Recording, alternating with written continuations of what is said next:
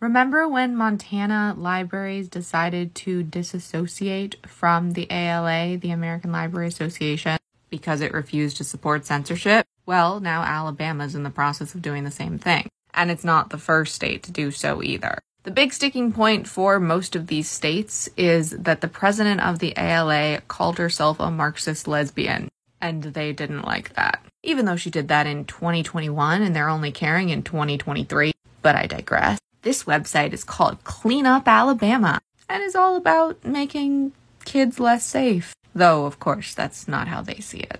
In the past few years, many Alabama libraries have been stocking their shelves with books intended to confuse the children of our community about sexuality and expose them to material that is inappropriate to them. We believe it is the job of the parents to determine when and how their children are exposed to sexual topics. Our movement is dedicated to safeguarding the well-being and innocence of children by advocating for a safe and enriching environment to the children's section of our public libraries.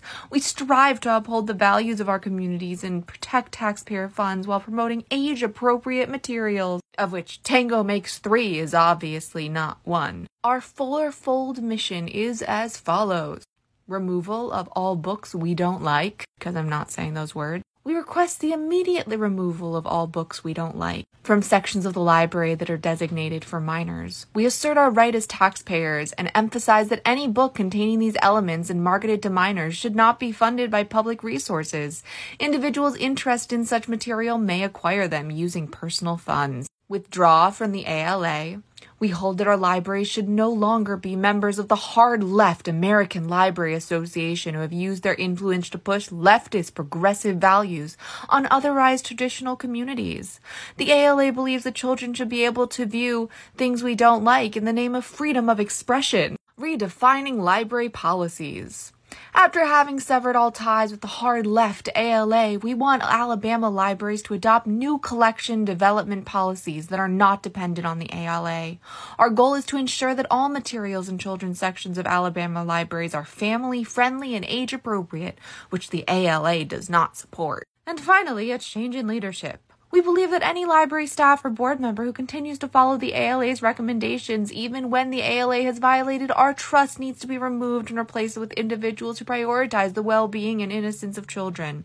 No adult who jeopardizes the innocence of children should be permitted to work around them or within our libraries. Moving forward, we are committed to collaborating closely with all concerned stakeholders to achieve our objectives. Together, we will continue to advocate for children's sections that reflect the values and aspirations of our communities, provide safe and enriching havens for our children to learn and explore. I made that sound like a joke, but it's not. It's really serious and really damaging, and the people it's going to affect are, as usual, the underserved communities. The Black kids, the Indigenous kids, the kids of color, those who grow up in poorer neighborhoods. Libraries are supposed to be a safe place for everyone, a place to learn the things you might not be learning at home. And red state after red state is making that not the case, because supporting children and keeping them safe is just not something that red states want to do.